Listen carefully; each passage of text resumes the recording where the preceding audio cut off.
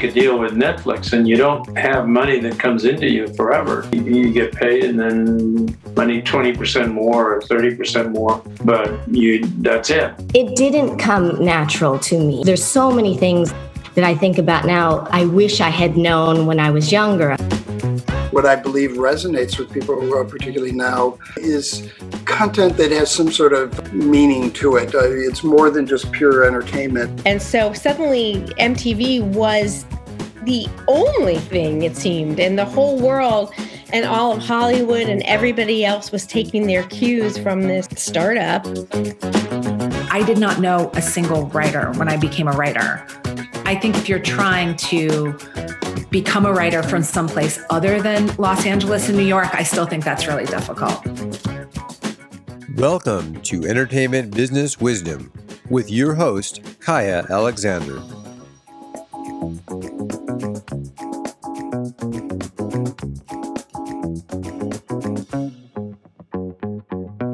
All right. Welcome. I'm Kaya Alexander, host of the Entertainment Business Wisdom podcast. I'm so stoked to have our special guest, Eric Rogers, with us today. Let me tell you about Eric Rogers in the house.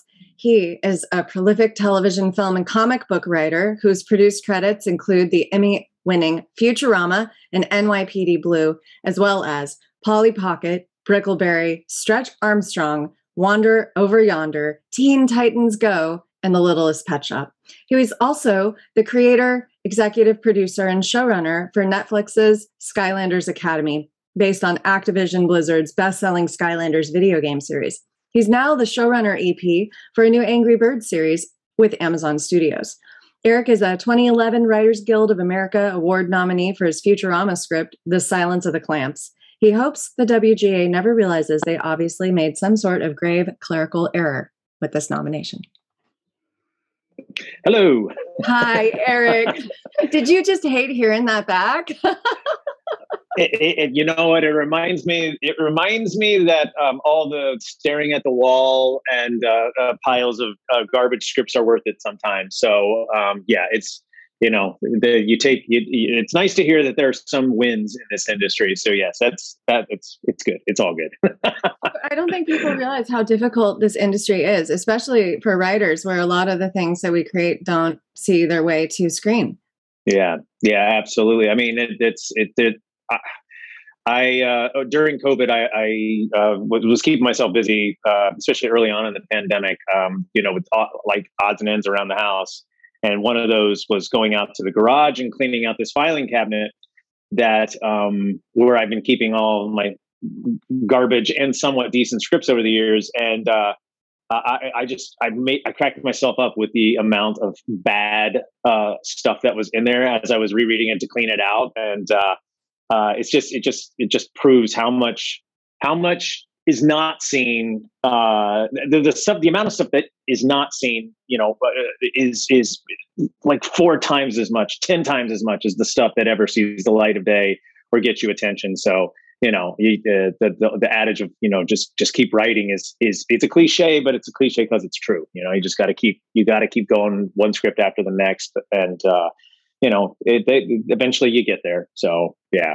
It's astonishing to me to hear you call any of your scripts bad. I've read you. You're one of my favorite writers. You're so funny. Is this like, where's the scale for you of good and bad? Well, it's actually, I'm in my late 40s now. And so, when I'm calling a script bad, I'm looking at when I was early in my career. And the mistake I was making was not writing the right script at the right time. Just writing to write, just thinking, I have to. This is a half decent idea, and maybe the industry will like this, so I'll write it, and not put a lot of time and effort in thinking and research into what is the industry buying right now. What is a script that is going to get me the kind of attention that I need to get to keep moving forward. So, it was a lot of, I wouldn't say the writing part of it was probably not bad. The writing itself was probably not bad, but it's also just like, why did I write that script? Why did I write a Roswell spec when I'm not a drama writer? it wasn't what's going to stick. A pile of just scripts that just did nothing for me, So that's really, I guess, what I mean more by crap writing. I think a really important lesson to learn is like figuring out, is the script that you're working on, the story you're working on, is it absolutely the right thing to be working on at that time? And by the way, there's always risk in loving an idea and engaging what the industry's buying, engaging what's being made, and going, oh, okay, my story fits the ebb and flow of what's going down right now. And then obviously, it takes you a month, it takes you 3 months, it takes you a year to write the thing, and then stuff changes, right? So it's always a risk. But I'm hard on myself, so I look back at all the wasted time and wasted scripts and go, why was I doing that? Why wasn't I just writing comedy and animation full on those years? Why was I even trying that? But you live and you learn, you get there the hard way. And that is absolutely the case for me. I feel like it just took you a while to get to know yourself, or was it also the lesson of like, oh my gosh, I need to think more strategically about what I'm going out with and what I'm putting my focus on? I think it's the strategic part of it. When I had an agent back in the day, and this is weird because this is back in the day when you could write one spec script and get represented by UTA. That doesn't happen anymore. I can't get an agent right now, and I mean that. I'm not trying to get an agent, but I did over the last few years, and I got close with like one person who ended up getting furloughed during the pandemic. And that's as close as I got to having an agent again. But back in the day, I'm working at Stephen Bochco Productions on, I was on NYPD Blue and all that, and agents used to look at it as, okay, you're not staffed yet, but I smell blood in the water. And since you're in the writer's room or on the writing staff, as a script coordinator or whatever, I bet I want that 10% if you get staffed there. So a place like ICM or UTA would take you on. And I had that early in my career, but I wasn't getting any, they weren't helping develop my career. They just were hoping that, Bochco would hire me as a staff writer, and then I'd be well on my way, and they'd be getting the 10%. Would have to work hard to earn it. They were piggybacking. They're climbing on your back as you climb the mountain. Yeah. So there was nobody was teaching me and training me how to navigate the industry. So I had to do a lot of. There's a lot of false starts for me and dead ends, and learning how the industry works, and it just it took years, and I don't regret that, and it doesn't bug me or anything, but I kind of wish that I just known things 10 years faster. That would have been cool, but it happens as it happens, so I've gotten to this place where I'm at now where I love what I do. And I don't need an agent. So take that, ICM and UTA. Suck it. Hey, let me ask you actually about like the state of the industry from your perspective, because you have that insider's perspective. What do you see happening? The writers in the WGA, they go fire their agents. The agents aren't getting the packaging fees. What's happening for writers now, and for really all above the line creatives with their relationships to agents? It's interesting because it feels like if you didn't have an agent before and you didn't part ways with them when the WGA strike happened, or the I don't know if they even struck. Did they strike? It wasn't quite a strike, but it was. Yeah, it was just they were. Yeah, so it feels like anybody that was either cut loose or decided to move on from their agent at that point, they've had a hell of a time getting someone else to represent them. Now, I will say this. I think that if you're a woman and you're ethnic, you're someone who's diverse, AKA not a white dude, it's a lot easier, and it should be. And the industry's corrected itself, and it's really allowed. It's trying to make up for the 50, 60 years of television where it was all white dudes running everything, right? So now the opportunities for anyone that's not a white male are easier if you're a hell of a writer and you got a bang up script and you're a hustler. And that's the way it should be. I mean, it should have been that long ago. Too many middle-aged white dudes were in control and running things. And I'm glad that the industry has course corrected itself, and people that don't look like me are having an easier time getting in the door, getting their stuff made, and changing. You could see it on television, changing the landscape of what we watch and what we're consuming, and the whole representation on TV. People want to see. They want to see themselves, and they want to see their stories on television and film. And I think it's awesome. I really do. And I don't feel sorry for any middle-aged white dude out there who's going, "Oh, woe is me. I can't get an agent, or I can't get my show on the air." It's like, well, work harder. You know what I mean? Like, this is the way it should be. So, yeah. I love that. Hell of a script, bang up writer, and hustle. And yeah. I think it's a mistake to think that at any point in your career, you're just going to get to coast and stop and stop hustling. And I think there's this fantasy that people have who are outside the industry, like, oh, I'm just going to get in and get a rep, and then I'll get to step back and just focus on my creativity. And yet it's like the only way you get positioning is to keep positioning yourself, keep hustling. Yeah, I made that mistake when when Futurama ended, when I was on the Futurama staff.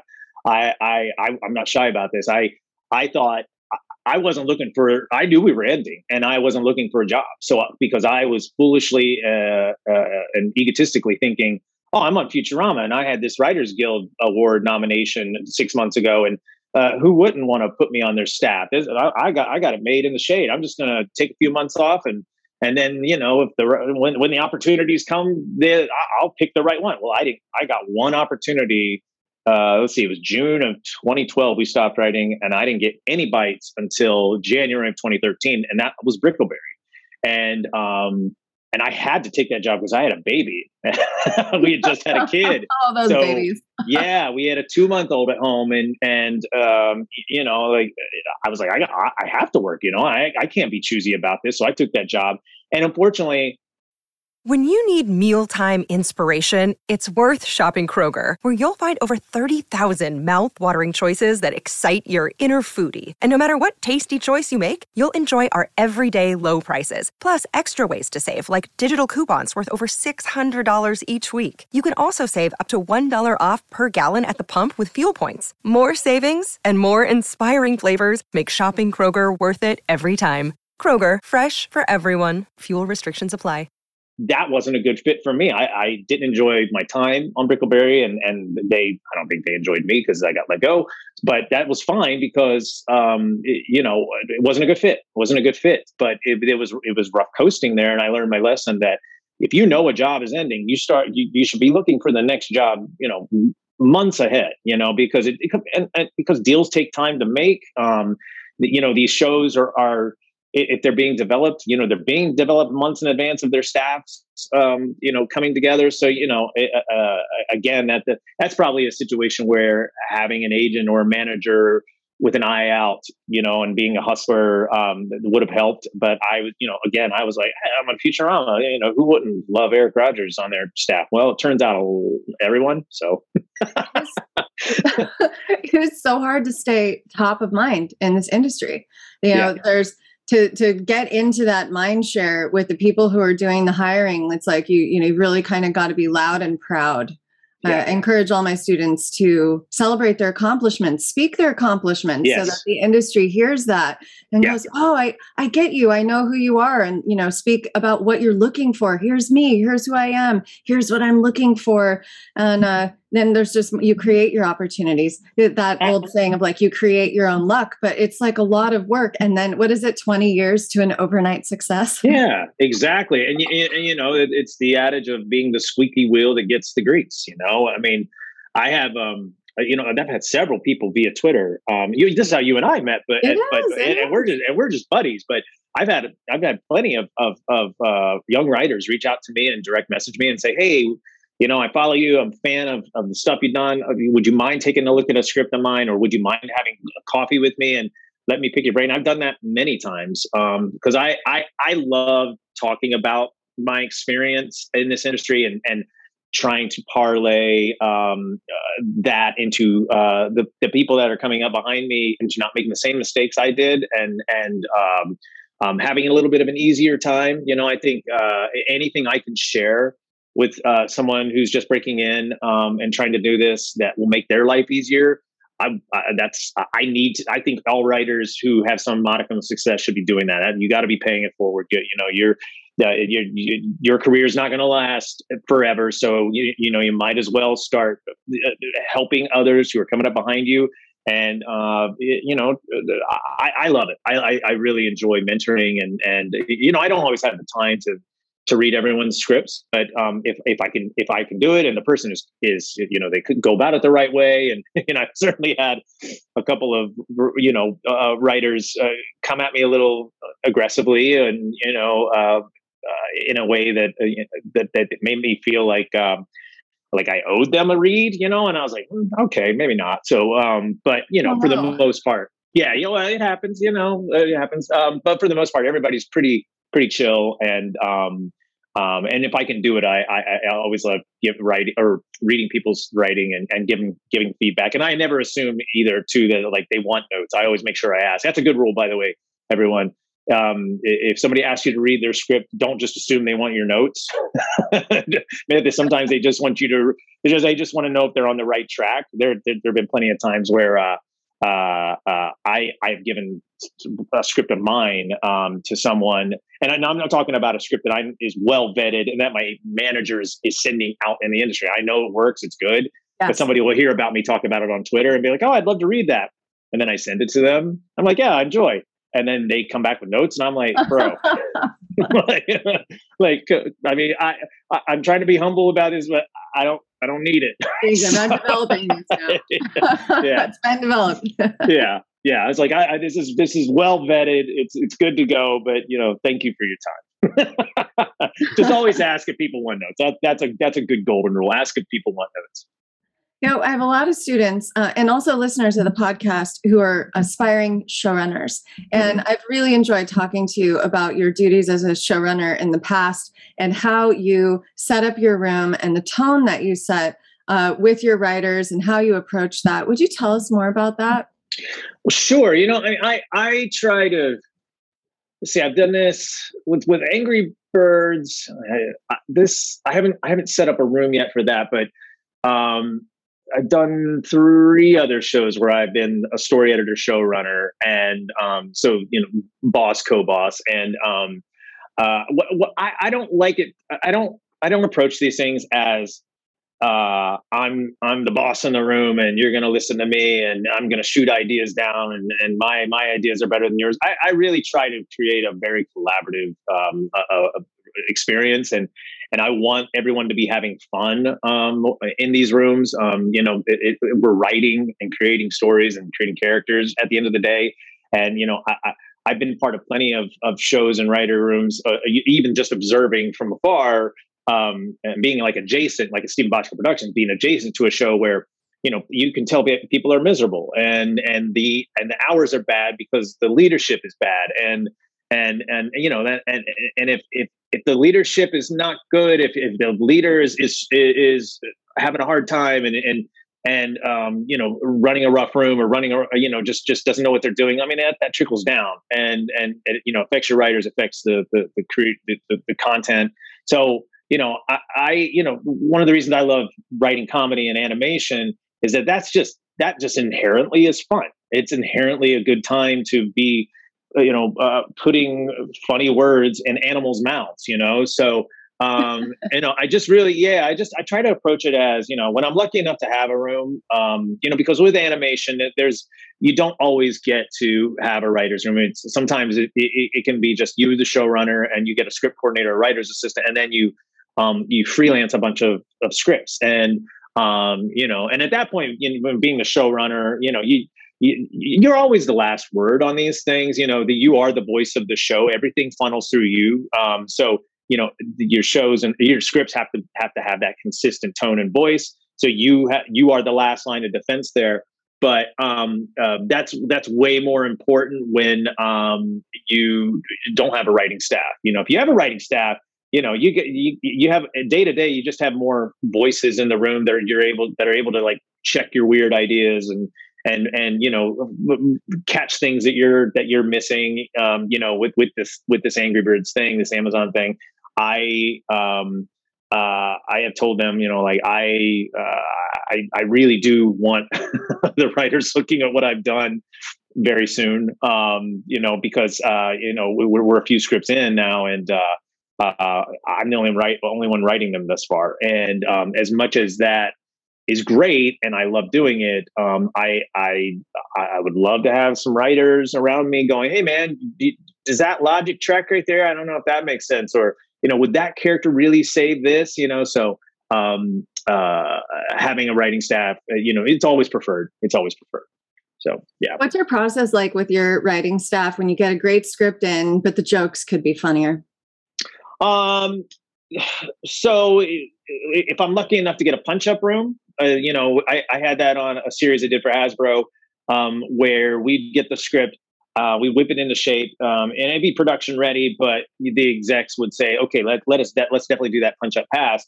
And so you just basically gather, 4 or 5 people that are funny, and you sit in a room for a few hours and you go through the thing, and and it's with that show, it was an action comedy, so and it was very sci-fi, so it didn't have to be like joke, but we definitely want, it's funny. I feel like Marvel has definitely changed how any of these action shows, action animated shows are done, because Marvel is very slick, and they do this very well. They infuse humor into their movies very well, and I think that the industry and executives see that and see the success of that and go, yeah, if that's possible on in our action sci-fi thing, let's do that. So that's been a shift, and I really enjoy that because I love writing comedy. So like if I can put some comedy in something, I'm going to do it, and I love doing it.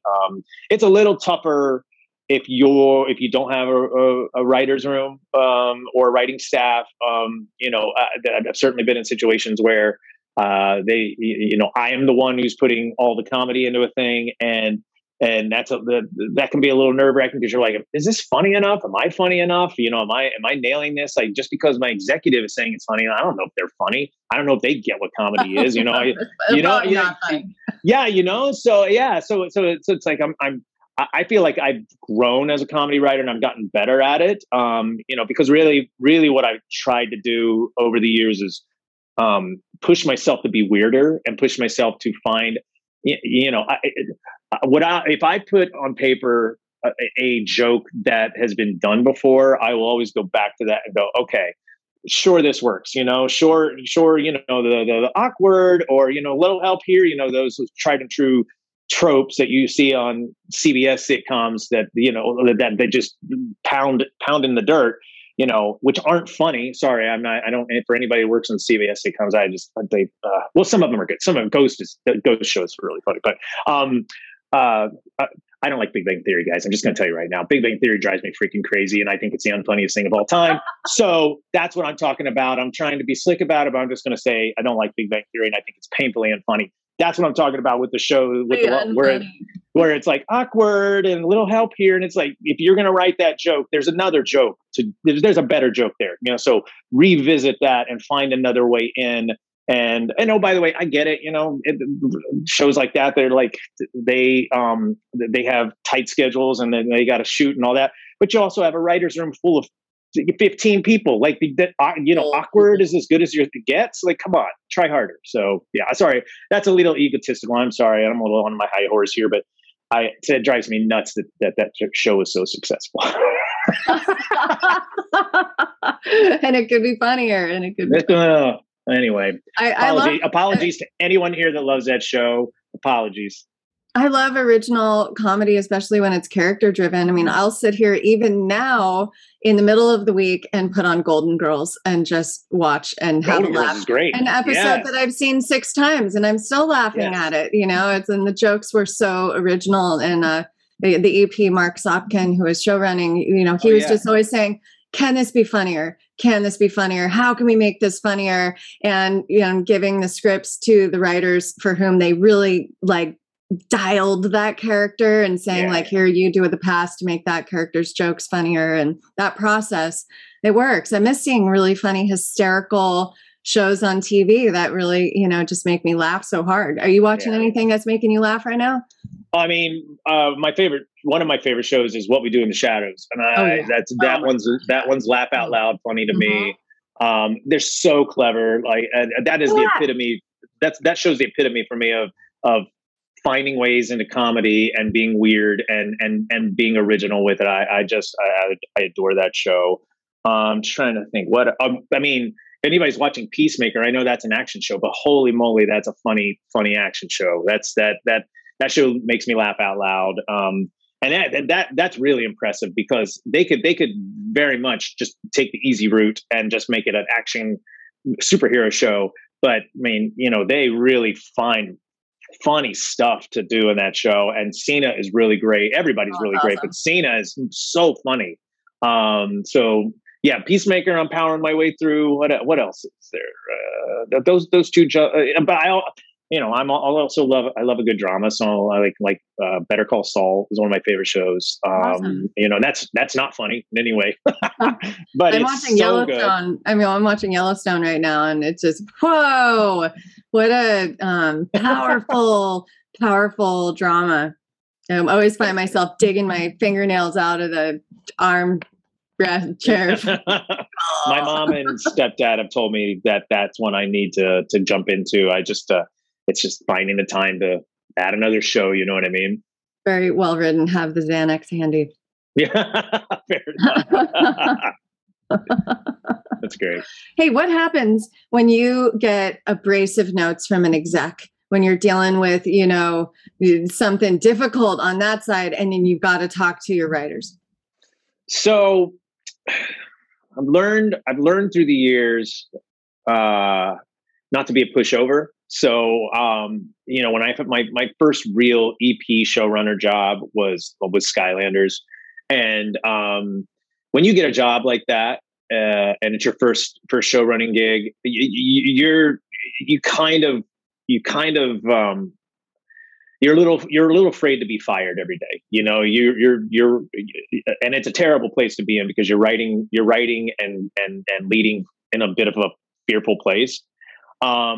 So one of the lessons I learned with that experience is not to let an executive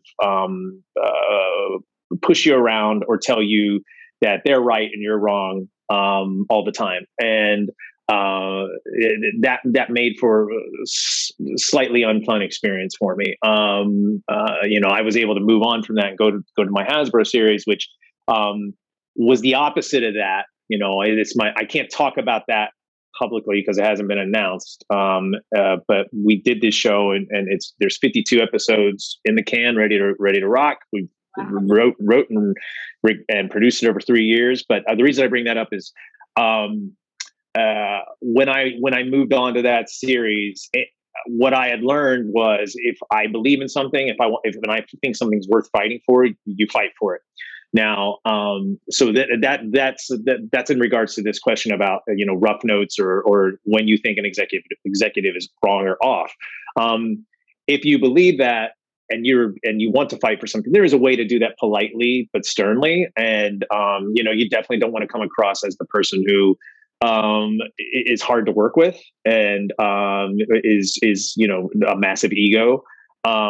So I figured out how to do that as well on that Hasbro show. Fight for what I believe in, fight for my vision, without being a jerk. So I think that's a really important lesson. To not be afraid to say, I respect what you're saying, and I understand the note, but here's why I don't think you're right, and let's talk it out. It doesn't have to always be I'm right, you're wrong. It's like, let's have a conversation about this, and because my gut reaction is this is the way. But if you can convince me that this is not the way, then good. Because executives, and I say this on Twitter, sometimes that they want to be part of the creative process. They're not just there to just be a part of the show. They like pitching story. They like pitching jokes. My Amazon executives right now, they're great at the stuff they pitch me. It's been really great so far because they're really funny and they're really smart, and that's a nice relationship to have, because it's not always the case. But even if it's not the case, just understanding that they want to be part of that collaborative process, and it's not you versus them. I mean, that's really important to understand from the jump. They are there to help you. They want you to succeed. I don't think anybody sets out to make a show and have it fail. So, it's just understanding, they're not the enemy. And, just even if you realize once you get a show going that you don't really maybe like that person or get along with them that well, you still have to figure out a way to have the relationship, because as long as the show lasts or until one of you goes to something else, you got to make it work. So that was really long-winded. I hope some of that made sense. Oh, it totally makes sense. It's really helpful. It's really helpful. With all of that pressure of being the boss, being the showrunner, delivering on a deadline, how do you unwind? Oh, well, I used to run until I destroyed my knee with arthritis during the pandemic. When we couldn't go to gyms, I amped up my running, and my knee this past year just said, "Nope, you're done, buddy." So now I've taken up swimming, which I love, and that is a complete mind cleanser. Really enjoy that. Creatively, I DJ. I have a DJ set up in my garage, like speakers and gear and the whole 9 yards. And I make EDM mixes and I put them online. So if you guys ever want to listen to some so fun. EDM, like I don't know if by looking at me you would think that dude is into dance music, but yeah, that's one of my favorite things to do. What's your DJ name? E-Rage. All right, well, I ask you the right question, because that sounds like a fabulous way to unwind. Oh, I like the chat. Here's my SoundCloud. Whoever said that, Joe, somebody said, "Here's my SoundCloud." It's on Mixcloud, actually. That's where I'm at. It's funny. A friend of mine gave me that moniker because my personality online used to be more angry, I guess. And, I used to be. Is that how you got the Angry Birds job? No, I'm just kidding. No, I don't think so. But yeah, younger Eric on Twitter used to be more just like, I'm gonna state why this thing sucks, and I'm gonna tell you why, and you're gonna listen to me, and old man shakes fist at sky, Yeah, and but then my friend, my nickname throughout the years has been E-Raj, and then because I was had this angry personality on Twitter, and my friends would be like, "You're not that guy in the real world," and I'm like, I don't think I am. And they were like, "Yeah, but you're just so like, oh, I'm angry at things." And I've calmed down over the years, guys. But the E-Raj to E-Rage thing kind of just made sense, and it's just stuck. So I love it. That's so awesome. So as writers come out and are, they're getting to LA, or they're realizing, hey, I want this career, and they want to break in, what tips do you have for networking? And how do you make friends? It's so important. I always talk about finding your wolf pack in the entertainment business school. So do you have any tips for everybody? Another day is here and you're ready for it. What to wear? Check. Breakfast, lunch, and dinner? Check. Planning for what's next and how to save for it? That's where Bank of America can help. For your financial to-dos, Bank of America has experts ready to help get you closer to your goals. Get started at one of our local financial centers or 24/7 in our mobile banking app. Find a location near you at bankofamerica.com/talktous. What would you like the power to do? Mobile banking requires downloading the app and is only available for select devices. Message and data rates may apply. Bank of America NA, member FDIC. I think that I find Twitter has been very helpful for a lot of young writers. Use social media to your advantage. I respond to, for the most part, I respond to anyone who asks me a question on Twitter or wants to send me a direct message. I feel like if that person's reaching out, I should be respectful of their time and their bravery, because that's a brave thing to do. And there's a really great community of established working writers on Twitter who will take their time and talk to upcoming writers and incoming writers. And I think it's just there's a way to have that Twitter, relationship, I guess, that back and forth, without it being like weird, and just try to establish that, and try to see who the writers and the showrunners are that are doing the things that you love and that you admire and you're a fan of, and see if they, will respond to you and answer your questions, and maybe go so far as to say, hey, I'll have a virtual coffee with you, or I'll read your script, and just being brave about it. Honestly, brave without being rude. Honestly, I think that's probably the best path. Brave without being rude. What are some good questions that an upcoming writer can ask in a DM? Like, what are they asking for? What's a nice approach? Well, it's just, it's honestly like, hey, Eric, I'm a big fan. I've loved Futurama. I hope this isn't rude, but I had a question about something that, I just optioned this script, and I don't have a business attorney, and does, do you know somebody that might be able to help me and look at the contract, and or does this part of the contract make sense to you, because it doesn't make sense to me? And if somebody's reaching out like that, I certainly don't want anybody to go down a wrong path or get screwed over. So stuff like that, I love answering the business stuff, because I do get feisty when it comes to the business side of things. I'm just like, hey, don't screw over writers. Don't lowball us. You've been doing that for years, especially in animation. So that part of it, I'm just I guess I am e-ragey. Just like, writers, you pay us. But it's just you're just the approach with somebody that you've never met and really just only have had some back and forth with on Twitter. Just don't be too aggressive. Don't assume that they have the time. Or just be hopeful that they have the time to help you out or answer a question. Also one thing that this is just like a kind of an aside that drives me nuts. I hate it when a writer will ask me, they'll very, very nicely get me to soften up, and I'll read something that they've written, and they'll be like, oh, can you just please just give me your notes and feedback on that? And I'm like, oh, okay, I'll do that. No problem. And then if the script is not very good, or if it needs help, I certainly don't ever approach it as I'm going to tear this down, or I'm going to make someone feel bad about their efforts. There's a way to be constructive without being mean.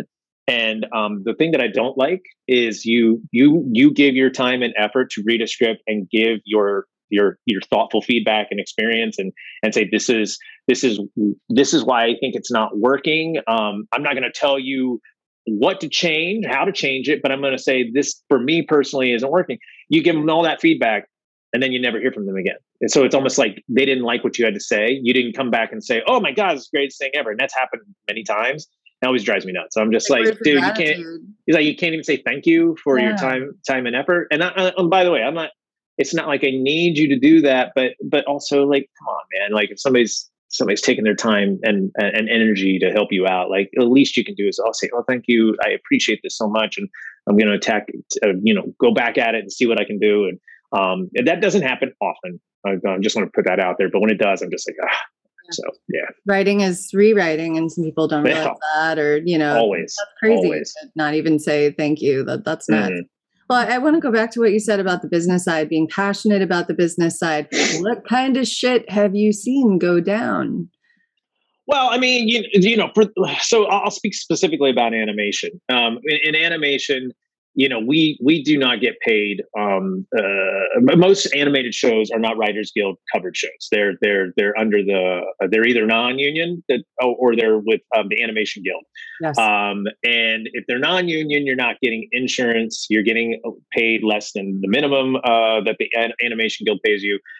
So back to the Animation Guild side of things, you get insurance, you get a certain amount of hours, you get your insurance, and that's great. The insurance is awesome, but the pay is consistently 1/3 less than what you'd make as a story editor, writer per script on a Writers Guild show. And that has to change. That needs to change. It's I know that they're working. That they're currently trying to get with the producers a new deal with the Animation Guild, so that the minimums come up and there are more benefits and all that good stuff. But really, it's just we want to be paid and treated the same way anyone in live action or working on a Writers Guild covered animation show is treated, and that is not the case right now. We are, in my opinion, it's sort of we're just treated poorly on the business side of things, and it's the same amount of work. And I will fight that fight. It's a hill I will die on. Writing a script about writing a future, or not Futurama's Writers Guild, so I can't use that. Writing a Skylanders Academy script is as tough and is as tense, or whatever you want to call it, as writing a Futurama script. And running that show is as tough as running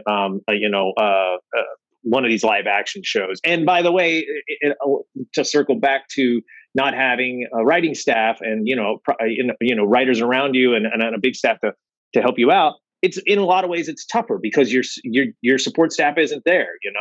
There are less people to be voices to help you out. So if anything, we should be getting paid more if we don't have a support staff. So it's a constant battle. Hopefully things change with this deal between the producers and the Animation Guild that's going on right now. But it's a sore subject. It's just I feel like a lot of times with deals, you just kind of have to eat what they give you. And by the way, I want to preface this by saying it's not like the money's bad. I mean, the money's very good. You can make a very nice living doing kids animation or non-Writers Guild animation. I don't want anybody thinking that I'm like, oh, woe is me. It's just the inequity is the problem. The inequity, there's no good reason for somebody who writes Bob Burgers to be paid more than somebody who writes Polly Pocket. Then, like I said, that is a hill I will die on forever. That seems absolutely ridiculous. And the cost of living in Los Angeles is insane. I can't tell you how many writers, even working writers, I've had in my DMs just going, I can't afford to live in LA anymore. Oh. Script chords who are going, I already live in a studio apartment. It's insane.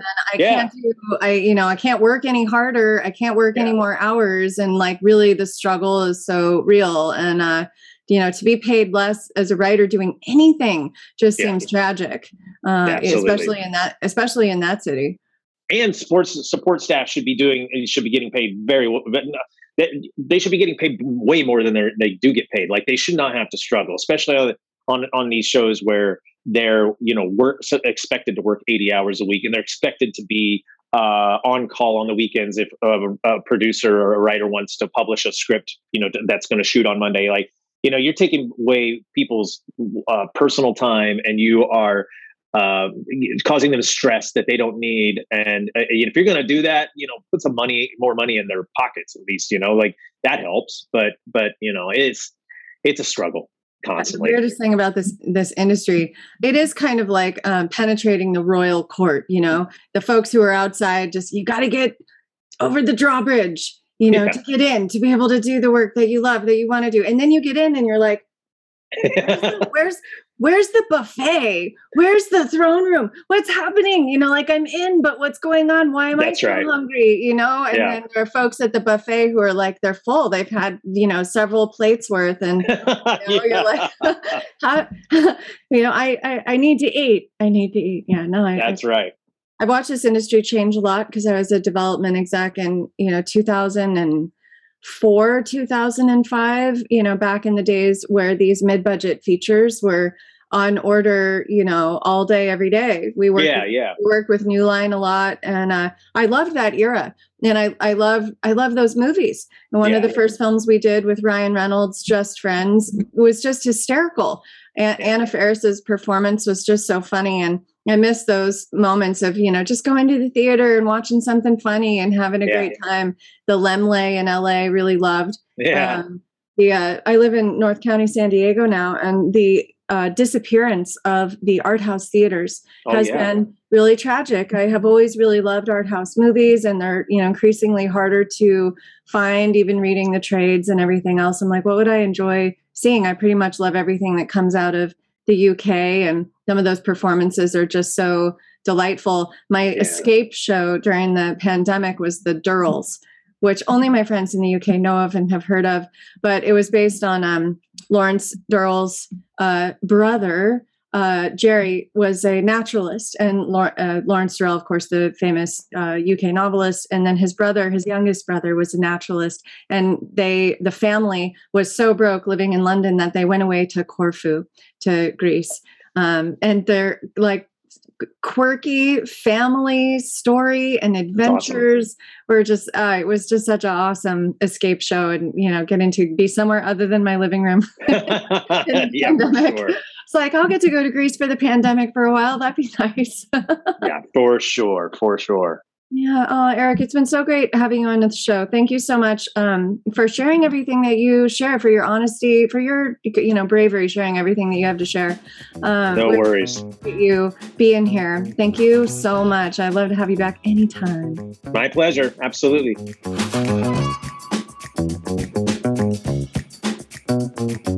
Thank you for tuning into this episode of Entertainment Business Wisdom.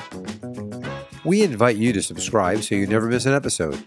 Please like, review, and share it with your friends and colleagues. Kaya Alexander can be reached on Twitter for your questions or comments at ThisIsKaya. Get entertainment business career training, as well as a free special report, How to Pitch Anything in 1 Minute, at www.entertainmentbusinessleague.com. Thank you.